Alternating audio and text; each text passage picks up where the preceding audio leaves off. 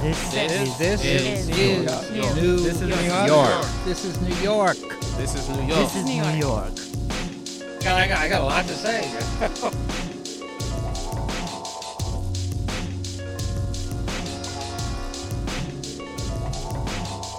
This is New York is a podcast from DNA Info.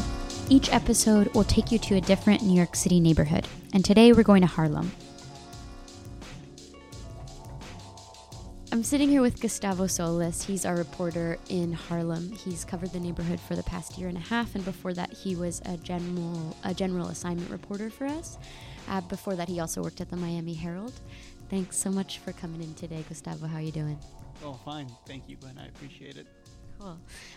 We're just going to jump right into it. I just wanted to ask you, what sort of the stories that you've been following in the past year? Is there anything that keeps sort of butting its head up? Well, there are a couple of things going on in Harlem that have been going on for a while now, and they sort of tend to manifest themselves in different ways. Two of the big ones now are sort of this issue of gentrification and lack of affordable housing, and then the homelessness issue that's been going on. And in East Harlem, the homeless issue is not new there. It's been around for years, and residents and advocates believe that that's because there is an oversaturation of homeless shelters, methadone clinics, and they just kind of come together in East Harlem, specifically in sort of the area around 125th and Lexington, where for years you had this situation where there's a really big homeless shelter in Wards Island, Randall's Island, and the only public transportation to and from the island is a bus that drops people off right on that intersection, 125th Street in Lexington. But what ends up happening in practice is they leave during the day and just end up, hanging out in that intersection. Have you covered any updates about any improvements to that situation there? Yeah, the city has done something, and to their credit, the 25th precinct really stepped up in terms of enforcement. And this really started last fall when the issue of synthetic drugs and K2 started sort of popping up. And it was, police basically tracked down. And it really wasn't all that hard or hidden, right? If you walk down an intersection, you could see discarded packets of K2 on the ground. You could see people smoking it on the street. And then what the 25th precinct did, they just sort of stepped up enforcement efforts. They visited, along with the health department, each of the bodegas who they thought were selling it and said, hey, just so you know, you can't do this anymore. And if you do, we're going to come back and you're going to get in trouble. And they followed up with just, because they would call them inspections, I would call them raids, just to sort of, see if they're still being sold. And on top of that, the precinct added a, what they call mobile command center, which is basically just like a huge truck, almost like an RV, that basically cops can work from, and it's there on the street and it's a visible sign of their presence. They parked it right on the intersection 125th and Lexington, and that really helped. Advocates have complained that other city agencies didn't really step up to address the root causes of homelessness or drug use in the area. So what ended up happening was people essentially just migrated from that intersection west to Marcus Garvey Park, or north to Harlem River Park, or really just south to 116th Street. Great. For the rest of the podcast, we're gonna spend it with Elcia Vasquez, who's a woman that you've worked with on a number of different housing stories. She's a housing advocate in the community. Do you think you could just give me an introduction to who she is and what she does for Harlem? Sure. Elcia is a really interesting lady. She is the founder and director of Palante, which is a tenant advocacy organization. She does everything from helping people who are being evicted or being harassed by their landlord, or really are being overcharged. She organizes tenant associations and rent strikes, and she really... I guess she would see herself as being on the front lines in this sort of battle that's playing out in Harlem. So we're going to go hang out with Elsia for a bit now. Thanks so much for sitting down with me today, Gustavo. Oh, no problem. Have fun with Elsia.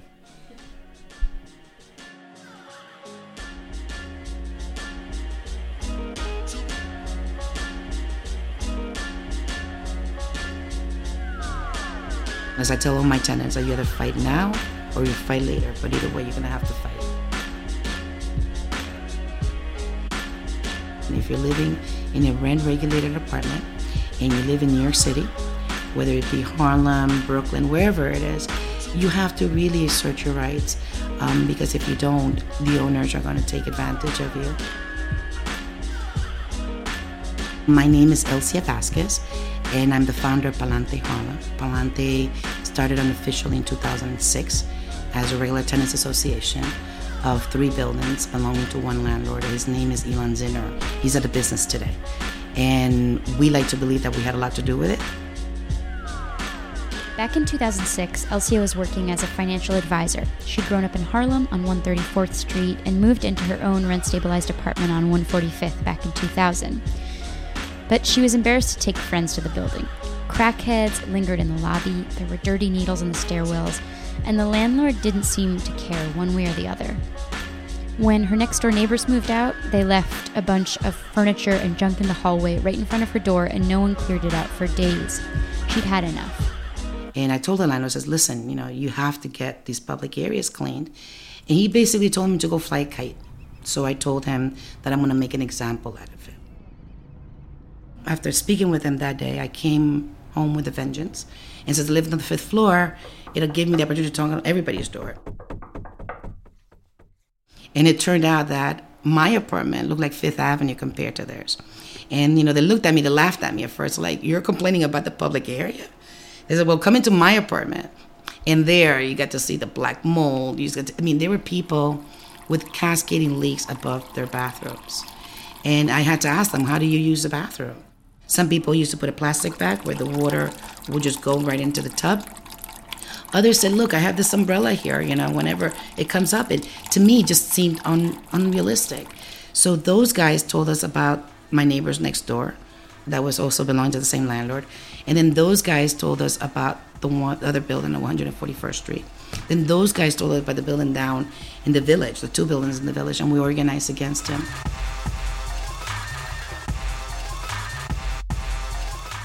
Not only did we freeze our rents, we took him to housing court, but we also took him to the state Supreme Court for unlawful deregulation of our apartments.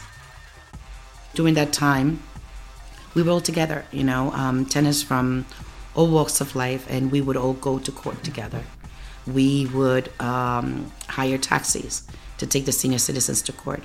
And our goal was that when we walk into that courtroom, we all go in together. Towards the end of the proceedings, the landlord had to present the judge with a new building manager that would start caring for the building. And they were presenting this guy that's going to manage this building. One of our tenants from another building says, no. He used to own my building. That's my old landlord.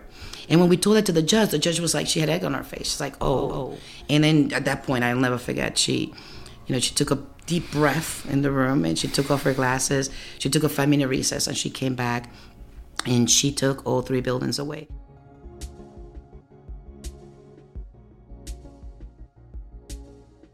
I lived in the worst building on that block. And right now, that is the most beautiful block in Harlem. That consists of mostly rent-stabilized units in that block. And the landlord has been fired.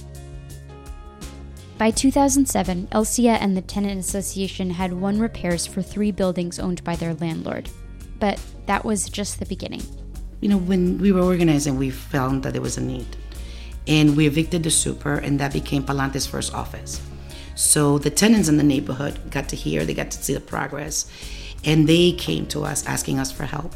And we wanted to help them. So I had 2 jobs. I used to come back from work at 6 p.m. I managed not to travel anymore. And then from 6 to 10, we will help the community. And we build tenants associations on the block. And those tenants associations also asserted their rights to live in habitable conditions. In 2009, Elsia quit her day job and started working as a tenant advocate full-time. Word of what El Palante was doing spread across the neighborhood and beyond. Now they work with tenants all over the city, though most of their clients are in Upper Manhattan and the Bronx. What has changed in the past decade since you started organizing here? It's gotten worse, meaning the predatory landlords are coming in a lot bolder.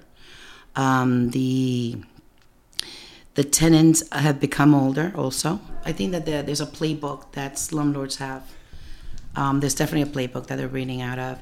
And one of them is that the predatory equity landlords, when they come and buy buildings in our community, they immediately discontinue the services. Essential service like gas, elevator services, trash disposal. So the community residents who are used to living in habitable conditions are faced with construction while they have no cooking gas. It disrupts everything. We've also found a lot of suspicious fires. It's almost like going back to the 80s, to be honest with you.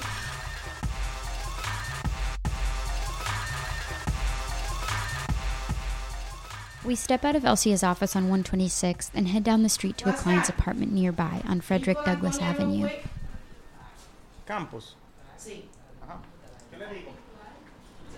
We're going to Frederick Douglass. Right now we're on Morningside and Convent. And she's Antonia's where? On 120 what? She's at 2359 Frederick Douglass. It's 100. 120. 20 what? 59. This one. This one right here.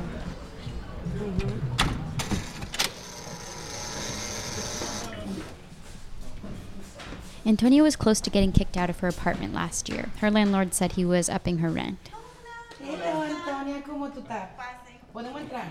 Sí, y tenía un dolor de cabeza. Yes, I had a big headache. Sí, porque no sabía dónde yo iba a ir. I didn't know where I was going to end up going to. She heard about Palante through a friend and got in touch. Soon they realized Antonia's landlord was illegally overcharging her. Bueno, eso me cambió de que me puse feliz de que ya no me iba a mudar, de que los dolores de cabeza. I was happy because I didn't have to move. The headaches had ended for a moment. I realized I had a lot of rights. I could live better in this apartment. Before, they didn't want to clean, they didn't want to do anything. When Palante came, things started getting better bit by bit. Fue algo muy bonito. Fue algo lindo porque realmente It was kind of beautiful because you think you're going to have to leave. You don't know where you're going to go. You don't know what kind of people you'll have to deal with. To have a safe place for your son and your family is the best thing you can hope for. Antonia got $14,000 back that she'd been overcharged, and she got to stay in her apartment where her and her 13-year-old son had lived for 8 years. And Antonia beat her landlord on a rent overcharge, and he has had to give her money back. Mm-hmm. Congratulations. It's good to hear. Gracias. La pelea, right? Sí.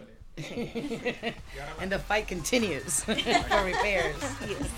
Y vamos a ganar. Yeah, y vamos a ganar. Y vamos a ganar. Siga la pelea. Julio, bye, Julio. Let me say goodbye to Julio.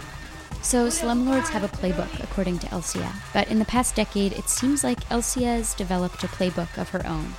It is better to fight as a group as opposed to individuals. It's about knowledge. It's about outreach. It's about really telling people, look, here are your resources. Here's what you got. The community is waking up, is probably the only thing that I see that has changed. And I'm really proud of that. Do you ever think that your work will be done here? Oh, no. No, I think there's always going to be work. As long as there's rent-stabilized apartment and as long as there's low-income people, our work will never be done.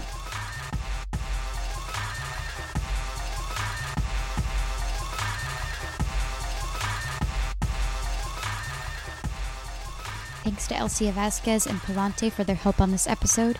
You've been listening to This Is New York, a podcast for DNA Info New York. Music this episode, as usual, comes from The Silent Partner. I'm Gwen Hogan, and thanks so much for listening.